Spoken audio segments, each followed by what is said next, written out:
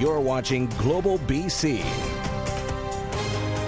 This is Global News Hour at 6. Good evening and thanks for joining us. We'll get to those stories in just a moment, but we want to start tonight with a Canadian man from Vancouver in a Cambodian jail accused of sexually assaulting children. Investigators say 43-year-old Andrew David Eyre is suspected of assaulting children while posing as a doctor. Organizations who fight child abuse say Cambodia is a significant destination for sex offenders. Rumina Dea reports. 8 alleged victims, 8 to 12 years old, according to the Child Protection Unit in Cambodia. The CPU says a 43-year-old Canadian suspect has been charged with numerous offenses, including aggravated rape of a child and indecent assault against a child, adding that search warrants were executed and evidence seized from the suspect's residence earlier this month. The CPU is reporting the alleged crimes initially occurred last month in Kandal province, when the suspect arrived in a village on a motorcycle. He allegedly told villagers he was a medical professional and was there to conduct health checks on children. According to the CPU, the suspect has been remanded into custody to face trial. The CPU says Task Force Echo 22 is being assisted by the RCMP in Canada and Thailand. The Canadian government slim on details. Global Affairs confirms it is aware of a Canadian detained in Cambodia. Consular officials are liaising with local authorities to gather more information, but due to privacy, no further information is being disclosed. Silence from RCMP headquarters in Ottawa. We are still waiting for a response to our questions on this extremely serious matter. Rumina Dea, Global News. A sentencing date has been set for the Dutch man convicted in the harassment and extortion of Amanda Todd. Aidan Coban will be back in court for a 2-day sentencing hearing starting on September 20th. Last Saturday, he was found guilty of possession of child pornography, extortion, criminal harassment, and communicating with a young person to commit a sexual offense. Todd was 15 years old when she took her own life in 2012. The Crown has argued Coban was behind 22 separate online accounts used to sexually blackmail the teen. He is already serving an 11-year sentence in the Netherlands for sextorting dozens of girls and gay men. His lawyers say they may file an appeal of Saturday's ruling. Wildfire crews are on high alert tonight as thunderstorms threaten the southern half of the province. But the situation around Keremeos has improved. Our Ahmad Agahi joins us with more on that. Ahmad, it has improved enough that Olalla residents got some very good news today. News they've been eager to hear for more than a week now. Not only did Olalla residents get to come home today, they came back to homes that are intact and homes that are safe. So close. Never expected to see that. After returning home from an evacuation order, it took only one look for Bob Barber and his wife Myrna to realize just how close fire had come to their home. Well, that was something to see. What came next was overwhelming relief. We are so lucky to come home. Feel very lucky, very happy day for us here today. Yay! You get to go home. On Thursday, an evacuation order was lifted for more than 200 properties in the community of Olalla along Highway 3A. Welcome home. Oh, awesome. I'm so happy. Thank you. You're very After welcome. the area was officially deemed safe from the Keremeos Creek wildfire, those living here wasted no time to rush back home. The wildfire, which burns at 6,700 hectares, has left plenty of scars on the hills here in Olalla. And although evacuation orders and alerts continue to be lifted, work on strengthening the fire's containment lines continues. Controlled burns and plumes of smoke reminding people the firefight is still active.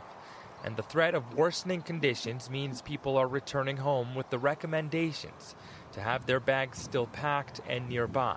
The BC Wildfire Service continuing to track thunderstorms moving through the area. The winds are erratic, so they can come from any direction with downbursts from the thunderstorms themselves, which is a hazard to crews because we don't have the consistent winds, and it can push fire in many different directions. The other big concern for us is new fire starts with the lightning.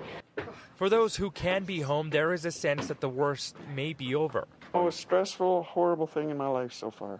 Just luckily nobody was hurt. While many others whose homes are still being protected by active crews will have to wait longer. The evacuation order for the community of Apex and for part of Green Mountain Road remains in place. At Apex Village, crews are starting to remove some of the equipment up there, the structural protection units. A few of them have been stood down, so I know work is being done to try to remove all of that equipment that's been in place to protect homes. And as that starts to happen, we'll have more information when it is available. So no timeline yet for those 273 properties that are still under evacuation order. Now, I want to leave you with this. Everyone who we've been speaking with in Olalla over the last couple of days has been very thankful for the wildfire crews and their work to keep this fire away from their communities. That sign on the roof behind me says, "You are heroes," for the crews that have been flying over, and that sentiment is widely shared here. I'm sure the crews appreciate it. Thanks, Imad. All right, we have some breaking news now. Thunderstorms causing a flash flood in Merritt. Some streets turned into small rivers this afternoon. The city had issued a flash flood warning, asking drivers to stay well clear of flooded roads. And, of course, Merritt was badly damaged in the severe storms and flooding of just last November, and many regions still trying to recover from that. Yvonne Schell, our meteorologist, is in for Christy and has more on those thunderstorms and the very real risk that we just saw. Yvonne. Yeah, intense downpours. What we do is seeing these clusters of thunderstorms right across the region, and we are seeing it pushing in with most areas near the Similkameen as well as the Thompson, all included within that. The Shuswap zone. What we're tracking is intense downpours, potential for nickel-sized hail. We're also looking at very gusty winds. Kamloops today even had a gust just over 80 kilometers per hour, and that's a big concern as it's fanning the flames for many regions across the area. We're also looking at a severe thunderstorm watch that is in effect. We can see that extending in towards the central and southern half of the province. We'll continue to watch that. We do have the potential for thunderstorms once again for tomorrow. I'll have that timeline coming up very shortly. Chris? All right, we'll check in then. Thanks, Yvonne. Part of Highway 1 in BC's Fraser Canyon is closed due to a mudslide. The mudslide has closed the highway between Lytton and Spence's Bridge in both directions from Highway 8 to 12. Drive BC says no detour is available right now, but a slope assessment is in progress. Witnesses say there was heavy rain in the area before the mudslide hit the highway. Initially, Drive BC reported flooding near Ashcroft, Spence's Bridge, and Lytton after 8 o'clock last night. The next update is expected tomorrow morning at 10. Vancouver Coastal Health is confirming an increase of people from the U.S. crossing the border to get the monkeypox vaccine here in BC. The province is now implementing a policy change to stop that from happening due to a limited supply of the vaccine and to make sure there's enough available for those British Columbians who need the shot here. Richard Zussman has more. It was a sense of desperation due to a shortage of monkeypox vaccine in the United States. Seattle resident Justin Moore and friends driving to Vancouver for the shot. So it became apparent to me that I was going to have to potentially seek out other places. But if anyone else wants to do what Moore did, it's clear now that other place is closed. I'd say to our friends in the United States, they now have, I think, access to the vaccine in Washington State in greater amounts. Don't come here because it's for people living here. Health authorities updating their policy and websites Thursday. Due to limited supply, this vaccine is intended for residents of Canada or those visiting BC for prolonged periods of time, it reads. People from outside Canada should not travel to VCH vaccine clinics for immunization. We cannot provide the vaccine to those visiting the province for the purpose of being vaccinated. We're not running out of vaccine, but we're using the vaccine we have prudently.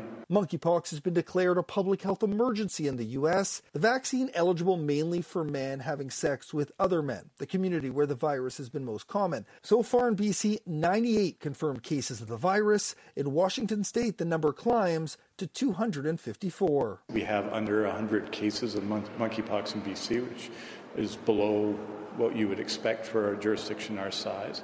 Even though Americans are no longer welcome to get their monkeypox vaccine in Canada, there will be no change in policy in terms of taking ID. The government wants this to be low barrier, like during Pride Week, to get as many people in the community vaccinated as possible. The BC Liberals think the government should make things much tighter.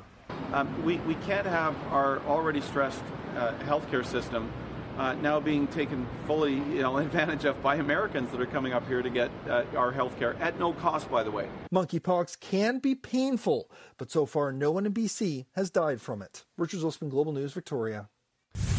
Okay, Keith Baldry joins us now with more on monkeypox transmission in BC. Keith, break it down for us by health region. Yeah, very interesting. The pattern continues to be by far the vast majority of monkeypox infections are located in one area of the province, and that's Vancouver Coastal. So here's how it breaks down by health authority. Vancouver Coastal, again, with the lion's share of the cases, 81 now. These are cumulative numbers. Fraser is next with just 9. Vancouver Island is at 6. Interior has now seen its first cases ever. 2 cases have been detected there. I caught up with Health Minister Adrian Dix about that. Basically, we're seeing not a big spread of the virus, and not big numbers being spread from week to or increasing from week to week. A big reason for that is people are getting vaccinated. Here's the minister. We have in Interior Health and in Northern Health 2 cases to date, which is obviously serious for both those 2 people, and people will want to know that. But also it shows how limited the spread of monkeypox has been in the interior of the province. So in terms of the number of people getting the vaccine, a few weeks ago it was about 4,700. As of a couple days ago, it's 11,629 people have received the monkeypox vaccine, and that number will continue to climb. No doubt. Okay, thank you, Keith. Well, when it comes to COVID-19 in our province, the hospital numbers are trending downward. Here's a look at our weekly data. We have 385 people in hospital. That's down 25. 23 of those patients are in the ICU. That's down 15. 28 more people have died due to complications of the virus, and there have been 900 additional confirmed cases over the last week.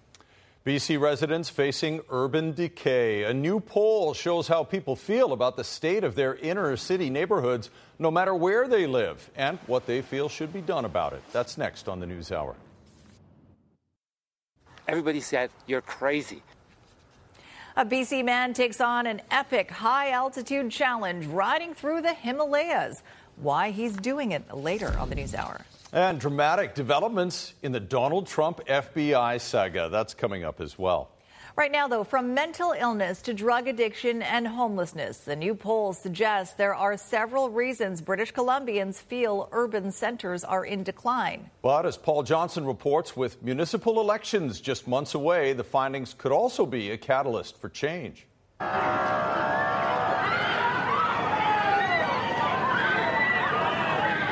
No one who saw this week's brawl in Vancouver's downtown east side likely came away with a good feeling about public safety trends there. Now a new poll suggests there's much broader concern about what's happening in the downtown cores of our major cities. We found that 45% of Canadians say that they've noticed a significant deterioration just in the past year alone. Steve Mossop says the poll by his company Leger found numbers that put many Canadians in the fed-up category, with 45% of people saying conditions have declined to some degree and only 10% seeing an improvement. And there's more. The sense of decline was strongest in BC. And Canadians are currently more pessimistic about big city conditions than Americans. I think it will absolutely be a municipal election issue. And with that only a couple of months out, here's what some local candidates are saying they would do. Bill Thielman is running for city council with Team for a Livable Vancouver. What we think should be done is do an audit of all the different programs. We've got 3 levels of government, all spending massive amounts of money and not making the situation better. Rebecca Bly is running with the opposing party, ABC Vancouver. We need to adequately fund our police, and just as importantly, we need to provide wraparound services, mental health supports in a way that's accessible to people who need them. In New Westminster, Council candidate Daniel Fontaine is calling for the creation of a new mental health facility for the region. Something that's modern, something that's more reflective of today's values, and something that's community-based, but something that is built quickly and will be able to hopefully relieve some of what we're seeing on the streets. While it's too early to tell if this fall will bring a pivotal election for big city law and order, the potential, it appears, is there. Paul Johnson, Global News. Up next, a patient running out of patience. It's just been completely dehumanizing and awful for her. Like, it's just been awful.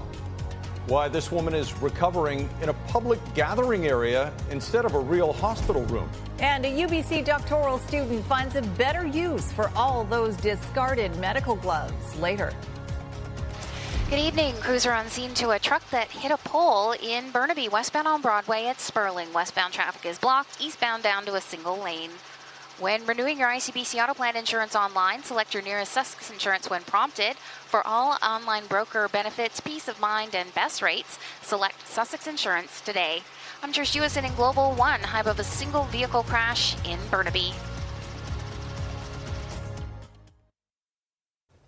Well, back in March, we told you about a man being treated for a broken hip who was placed in a sunroom at Royal Jubilee Hospital. It has happened again, this time to a woman recovering from surgery. As Kylie Stanton reports, the patient's daughter says her mom had no access to a call button or a washroom. Okay, here we are in room 660 South. From behind the blinds, there's a bit of a view, but that's about it. She spends her entire day blasted by the sun, surrounded by windows. This is where Sharon Fraser has been recovering for the past 2 days after undergoing knee surgery at Royal Jubilee Hospital. Her family shocked by the setup. They put her in this room that, frankly, I find dehumanizing. Like, there's no bathroom, there's no proper light, there's no sink, and most importantly, there's no nurse call button. It's not the first time a patient has raised concerns. This is where they have my brother. In March, Jan Robinson spoke to Global News about her brother John Preston's experience. He spent several days in the sunroom recovering from a broken hip. This was the only way to call for help, something Alan says would be a step up for her mother. Apparently they don't have those anymore.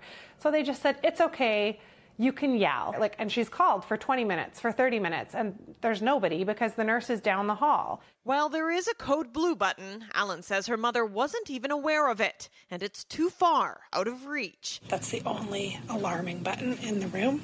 Island Health did not respond to our request for comment by deadline, but the health minister weighed in. I'd expect the doctors and nurses are doing everything they can to support the patient, and part of the reason you create that space to do that is to ensure people can get access to care. But the official opposition leader is calling the situation unacceptable. We need change, and if we don't, we're going to have a lot more stories like this that frankly are failing patients. Alan says she understands the pressure the system is under, and all things considered, her mother has received good care. But she has filed a formal complaint with the Patient Care Quality Office, hoping it will finally spark some change. I think that they're not meeting a minimum duty of care for patients if they don't have a call bell. And for people that would say, at least your mom has a room, at least she's not in a hallway, where are our standards? Nobody should feel how my mom has felt for the last 2 days. Kylie Stanton, Global News, Victoria. Well, it looks like British Columbians are over the pandemic pet craze. The BC SPCA is seeing its first slowdown in adoptions since the beginning of the pandemic. Previously, if a puppy became available, there could be up to 100 applications within 24 hours. But demand has cooled, and right now there are more than 1,500 animals looking for forever homes. That includes more than twice the number of rabbits normally seen. So it's not just cats and dogs available right now. So we have rabbits and guinea pigs and hamsters and birds and horses and farm animals. So whatever anyone is looking for, I'm sure they can find it at the SPCA. And while adoptions are slowing down, the BC SPCA says it's not seeing as many animals being surrendered as there have been in other parts of the country. Coming up, another dramatic day in U.S. politics. I will not stand by silently. How U.S. Attorney General Merrick Garland defended the search of Donald Trump's Florida estate. And the rare white orca spotted off the coast of BC. Coming up. From the stories we need to know to a look at what's happening right now around us. When BC needs to connect, BC turns to the source that brings us together. Global News. Connect. Good evening. Emergency crews are still arriving on scene to this crash in Surrey. Southbound on King George Boulevard at 84th Avenue. The left and left turn lanes are blocked, and traffic is backed up north of 88th Avenue on the approach. Through Kermac Cares for Kids, expert repair for your vehicle helps provide expert care for kids. When you choose Kermac, you choose to support BC Children's Hospital. Kermac Cares for Kids. I'm Trish Jewison in Global One, high above a crash in Surrey. A warning about our next story involving a horrific attack caught on surveillance video in Brampton, Ontario. Some of the images, while they are blurred, may still be disturbing. A Punjabi media personality viciously attacked in his own driveway by 3 men with hatchets and machetes. Tonight, those responsible are still at large. Our Sean O'Shea has the latest on the attack and reaction from the community. The video is difficult to watch. The man in the Jeep on his driveway in Brampton, Ontario, approached by 3 masked men armed with an axe and machete. They drag him out and beat him repeatedly. The brutal attack captured on a home security camera. When I saw the video, it was so shocking for me. Neighbors watched it later online. We've blurred the graphic images, but the man's mother saw it all unfold. So they came, she's saying they were here to kill him. And he grabbed one of the weapons, but they overpowered him, obviously, with 3 of them. And then one of them grabbed the legs and continued to hack away at his foot. She ran to her son to help and may have saved his life. And boy, was his mother a hero. What courage she showed. She ran out. It was a pure reaction on her part, and it certainly helped contribute to him still being here today. Jyoti Singh Mann is well known here, a local real estate agent and prominent Punjabi media personality. Police confirmed he'd received a death threat on the phone days earlier. A safety plan was put in place with the victim at the time that the death threat was reported to us. But Mann didn't receive police protection in time. The mayor says Mann's family has asked for help again after the attack. When the attack happened, I got a call from the family who wanted protection from the police. Police are still investigating motive, but this is the 3rd physical attack in the last year on people who work in the media in Brampton. Question how safe our media personalities are in giving the news and, giving commentary as well. For now, police are left trying to assure the community it was a targeted attack. Police say additional video may solve this case, and so they've appealed to neighbors to check their dash cams. For now, Jyoti Singh Mann remains in hospital with serious and life-changing injuries. Sean O'Shea, Global News, Brampton, Ontario. A woman is recovering after police say she was shot on the downtown east side. The 3rd shooting in Vancouver since Sunday. The VPD says the 39-year-old woman was found suffering from gunshot wounds just after 1 this morning at Main and Cordova. She was taken to hospital with serious injuries. Just 2 days ago, on Tuesday, a 38-year-old man was shot outside his home near Commercial Drive and Gravely Street. He suffered non-life-threatening injuries. And on Sunday, a 34-year-old man was shot inside a social housing building near West Pender and Richards. The victim fled to the downtown east side, where he was found with non-life-threatening injuries. In the days since a search at the Florida home of former President Donald Trump, the U.S. Department of Justice and the FBI have been pressured by Republicans to explain just why that search was carried out. Today, the U.S. Attorney General did just that, defending his department and his decision. Global's Reggie Cicchini has more. After days of speculation, U.S. Attorney General Merrick Garland cleared the air, saying that it was he who signed off on the search of the former president's Florida estate, following a year-long battle and a number of boxes filled with potentially classified documents. Garland noting the Department of Justice was silent because the search had been publicized by Donald Trump, but said the decision was something DOJ did not take lightly. The search was unprecedented, and it led to almost immediate attacks on the FBI and DOJ by Republicans and supporters of Trump who believed this to be a politically motivated and unlawful stunt, which the AG pushed back on.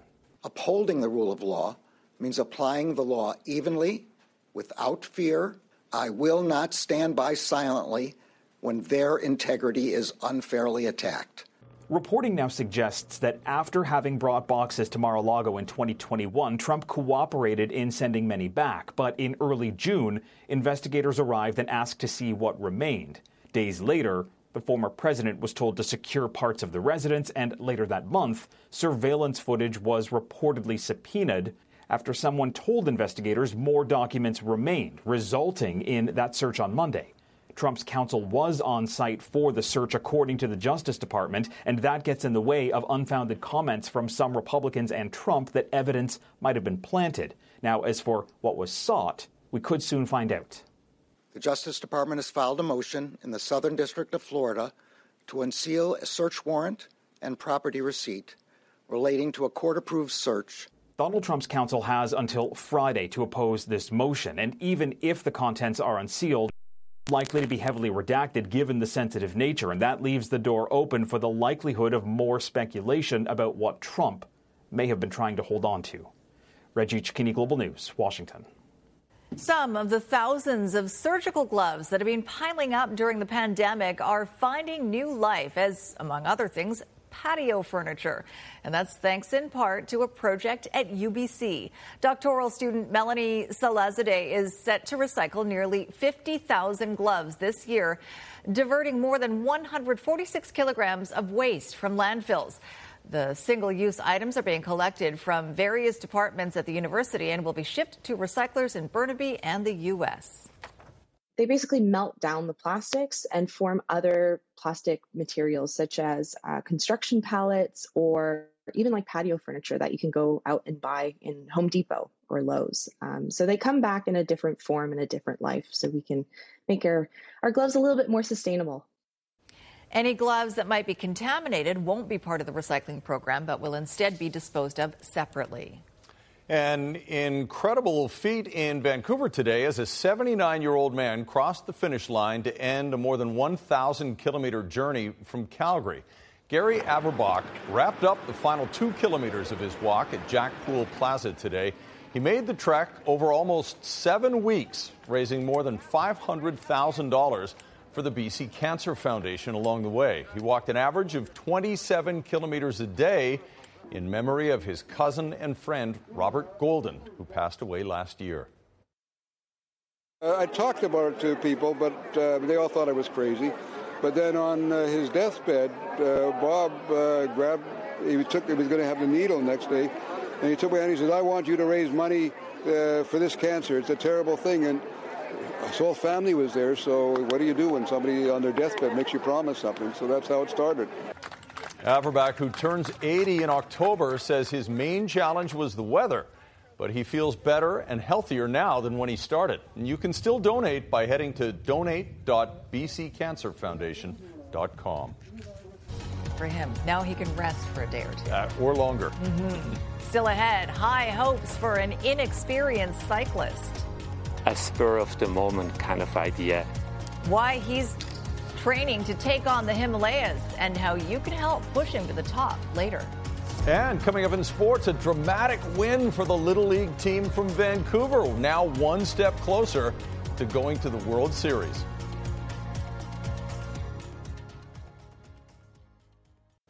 Normally around this time of year, Okanagan producers would be selling, and we'd be eating, their peach harvest. However, with the colder weather we saw in the spring, producers have lost the majority, if not all, of their crops. Global's Jasmine King has more. The trees grew, but no fruit grew on the trees this year. When Hoffman Orchards went to check on the progress of their peaches in early spring, they noticed there wasn't any buds on the trees. A cold snap during the last week of December froze their crop. In the 20-plus years that we've grown peaches here at Hoffman Orchards, we've never had a year where we've had absolutely no peaches. There have been lighter years where we haven't had a robust crop, but this is the first year in our history we literally have, I think, on hundreds of trees, 4 peaches. Due to the success they've had over the past 2 decades, the orchard didn't think it was necessary to buy crop insurance. The owners are heartbroken to let down their regular clients. It was so sad. I mean, our family runs this orchard and we sell our fruit roadside in part because we love it and we love our customers. And it's really quite devastating. I mean, financially, obviously, it's really devastating, but also just to see so many people disappointed. At Crosby Organics, they have 8 varieties of peaches on around 900 trees. This year, they lost nearly 90% of their crop to the cold. They could only salvage around 100 trees of one variety that tends to ripen later in the summer. They weren't affected for whatever reason, so it's either just the timing of the blossoms. They weren't hit during that little period, so I think it's just a few degrees that we kind of were affected so drastically. With the loss of thousands of pounds worth of peaches, Crosby has been trying to make it up in other ways and is hoping their other fruits will do the trick. It's our main source of income, actually. So we still have apples coming, still have plums coming, so that'll be okay. But yeah, in terms of this year, it'll just be a little tougher of a year. Both farms are hoping for more success next season, but say it's something that is completely out of their control. Jasmine Kane, Global News, Kelowna. No nectarines out there either. Oh, that's my favorite summer fruit. Too. Yeah. I'm with you. All right, let's bring in meteorologist Yvonne Shell with some pretty dramatic weather today, Yvonne. Yeah, earlier in the show we had some footage of some flash floods in Merritt, so a heads up through that region. But we're also seeing several lightning strikes in this cluster of storms that's going through the region, the Thompson included within that. Here's a quick video of what we saw earlier today, and this one was captured by Sue Mark, or recently rather, and the other one by Paulo Gerardo, just showing us the lightning strikes across the region. Please stay indoors, and we are going to continue to track this. So this is the weather story that we're following this evening with intense downpours, which has caused flash flooding across the region. We do have the severe thunderstorm warning that remains in effect, the Shuswap included within that, with that storm just tracking its way towards the north, and all areas in yellow extending into the southeastern corners of the province with the severe thunderstorm watch. So a heads up, intense downpours, lightning across the region, the potential to see hail, nickel-sized and very gusty winds as well. Here's a quick update from the fire danger from the BC Wildfire Service. We're tracking 87 active fires. Kamloops in the southeast up to 20 in areas near the coast, with 17 in Prince George, closer to 15. So please be very diligent where we're still sitting at anywhere between high to extreme for the southeastern corners. A few areas we can spot that in red through that region. Now here's the timeline of what we're anticipating once again overnight leading in towards the day. It'll be the afternoon and early evening. It sets up once again with that instability and the risk of thunderstorms for much of the central and southern half of the province to dissipate, and we'll get into a bit of a break for the active weather leading in towards the weekend, but temperatures are going to soar once again. The northeastern corner also seeing that instability inland tomorrow, with Terrace getting up to 29 degrees. Much of the southern half with hot conditions, temperatures still into the low 30s. That instability picks up for the afternoon and evening, and along the south coast we may see some fog patches for Metro Vancouver. Early morning hours, they'll dissipate. We've got a blip in the forecast on Saturday. Could see the chance for some showers and then rebounds once again on our Sunday. Tonight's weather window, a great shot. I couldn't help it. This one, a sleepy bear in Coquitlam, and it was captured by Britt. Guys? Must have eaten a lot of berries. Having a nap. Thanks very much, Yvonne. A rare sight off the waters of North Vancouver Island on Wednesday. An orca and her calf were spotted near Telegraph Cove. That's not unusual, but what is unusual is the white color of the calf. She's now been identified as Frosty. It's the first time she's been documented in BC waters. They normally spend most of their time off the coast of California and Mexico. Mike Dobbs was one of the first people to see it and said there was concern at first, but excitement once they realized the whales weren't in any danger. This is the most incredible animal encounter I've ever seen in the wild. I've 20 years in working on the ocean. I've seen plenty of orcas, plenty of humpback whales and other marine mammals, and never even dreamt that a white orca existed before yesterday. We didn't even know it was an orca for a long time. There was a lot of amateur biologists speculating all kinds of things here, but it took a while for us to even understand that it was an orca whale. It's still unclear what makes Frosty white, but it could be caused by a rare immune disorder called Chediak-Higashi syndrome. About 1 in 1,000 orcas are born white. Fascinating to see her around here. Mm-hmm. All right, let's bring in Barry DeLay in for Squire tonight. Hello, Barry. Hello, guys. Bit of a whale of a story there. But I deal in truths. Sometimes. North Van's Connor Bedard makes regular appearances on this show because he's really good at scoring pretty goals. Cross, what a pass to McTavish. Back for Bedard. In tight score! Bedard was at it again today for Canada at the World Juniors in Edmonton. Also tonight, a BC man on an uphill battle to help Himalayan children.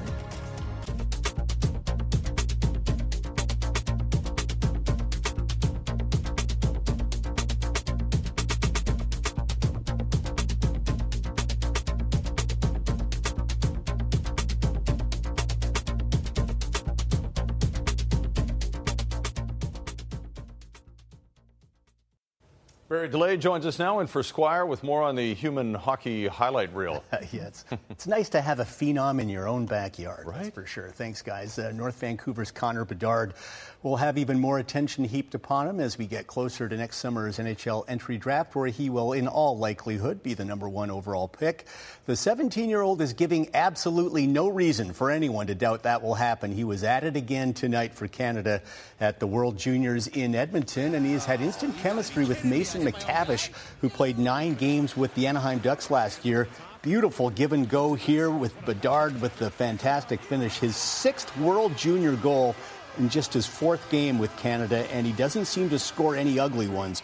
1-0 Canada over Slovakia. Canada just dominated this game. Will Cooley with the steal, tees it up for Brennan Othman. He rips the one-timer home.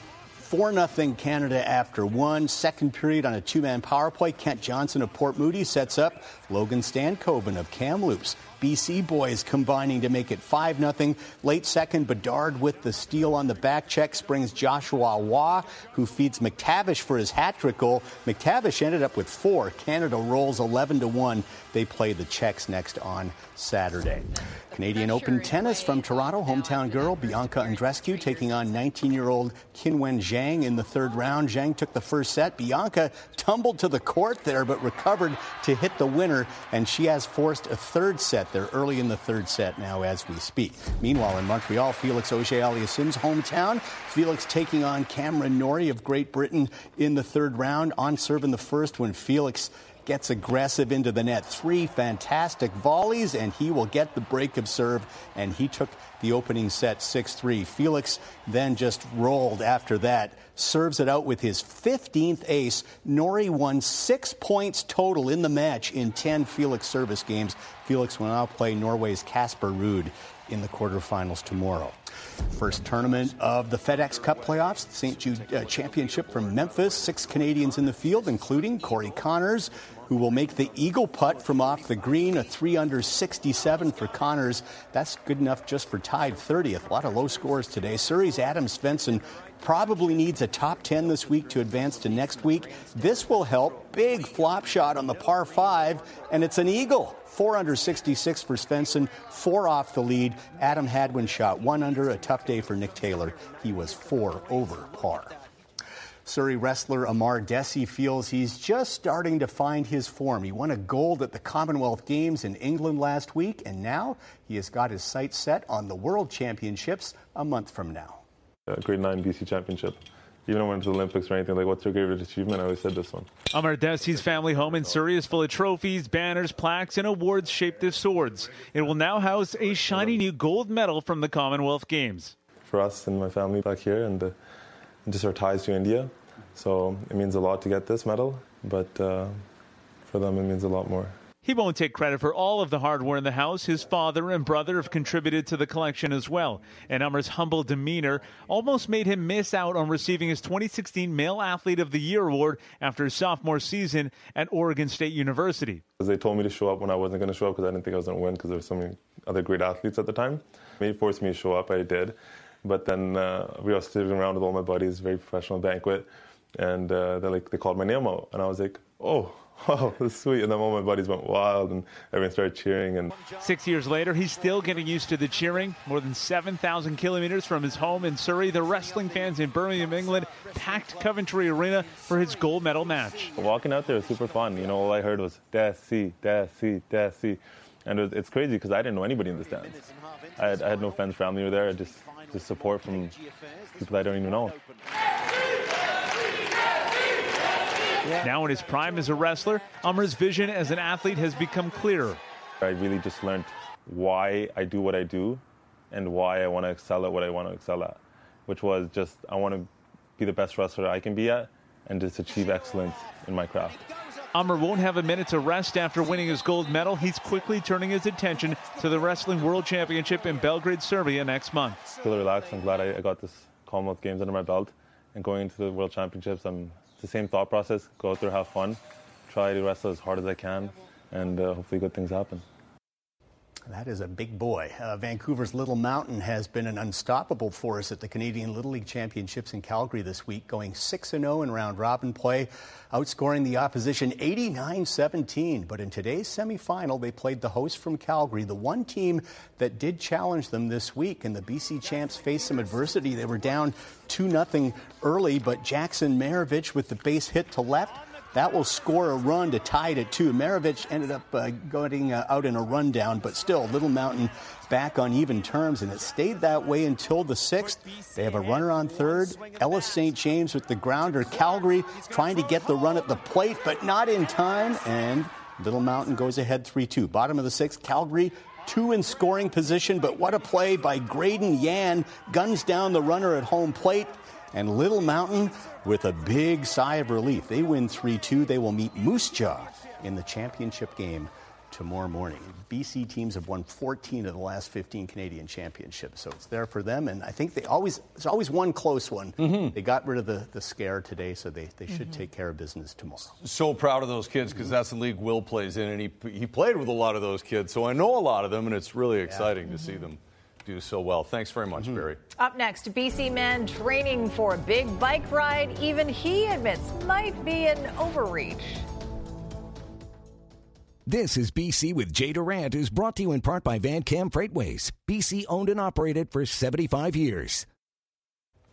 The news doesn't end when the news hour goes off the air, so Jordan Armstrong is here with a preview of what's coming up on Global News at 11. Jordan? We go all night on BC One, of course, Chris. Another emergency room closure to tell you about tonight, and this one will last more than a week. The ER in Clearwater will be closed for the next 8 nights from 6 p.m. until 7 a.m. because of a staffing shortage. Patients are told to call 911 or go to other hospitals, such as Kamloops, but that's a 125-kilometer drive away. Plus, it's being called a rescue mission of love as 11 golden retrievers arrive at YVR tonight. We'll tell you why it was a race against time to get the dogs here at 11. Chris? All right. Thanks very much, Jordan. A North Vancouver man is preparing for an epic bike ride through the Himalayan mountains, all in support of his charity that raises money for struggling Nepalese children. In This Is BC, Jay Durant caught up with the adventurer who admits he's, just a little crazy to take on this challenge. Training rides up to Cypress Mountain don't come close to what Daniel Berge is about to experience. It's the same reaction every time he tells people about his plan. Crazy. Everybody said, you're crazy. But I already knew that. Berge and 4 other riders will spend a week biking through the Himalayas in northern India, reaching altitudes of over 18,000 feet. 2 of the highest rideable passes in the world. I say rideable, they're not really rideable, but we just try. On a previous trip, he rented a cheap bike to test out part of the routes, but he only went out for a couple of hours, not 6 full days in a row. Well, the biggest challenge is that I'm not really a cyclist. I hardly know what I'm doing. Before moving to North Vancouver, Berge lived in Nepal and saw the struggles of local children, many orphaned, living on the streets. These are kids who really need a level of protection. He started his charity Himalayan Life to provide support through education. They built a school and launched programs helping hundreds of children realize their potential. They would say, we were nobody. Now we are somebody. They found their place in the community. That's just awesome. I'm looking forward to connecting along the way with so many families whose kids are actually going to our school. It's a burn going up the local mountains. Just imagine what it's like in the Himalayas. You're just not able to get enough air into your lungs. That's just the way it is. Piece of cake. Piece of cake. Berge and his team are ready for an incredible challenge and may even try to think of ways to top it in the future. Maybe we'll do it again. Maybe we'll make it an annual event. Let's see how that one goes first.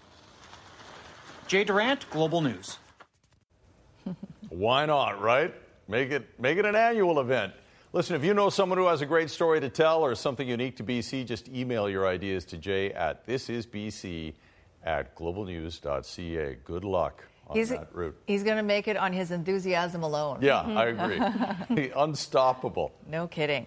All right, Yvonne, lots of crazy weather going on around the province today. Yeah, we're still tracking thunderstorms this evening, especially for the central and southern interior. Metro Vancouver, though, we do have a bit of a blip in the forecast. It'll be for tomorrow night and leading in towards our Saturday. We could see a few isolated showers. It's still going to be on the warm side, though, with the humidex away from the water into the low 30s. And we're tracking that sunshine for the latter half of the weekend and continuing into early next week so far.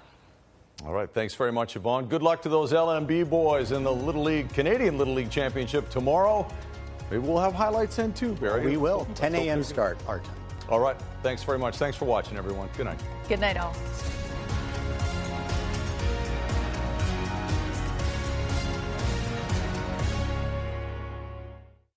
Hi, it's Shauna, and I might be a bad parent because my kids think French fries are vegetables. Hey, it's Ryan, and I might be a bad parent because I went out for wings when my wife was in the hospital after giving birth. Johnny here. I might be a bad parent because in my house, the tooth fairy gives pocket change. But we're not alone. Len emailed us and said his 6-year-old daughter's Tarzan moment going from love seat to lazy boy by curtains made him more proud than any dance recital. And Andy left his 2-year-old at the rink. All right, guys, I'm sure we're not alone. Like Andy's kid.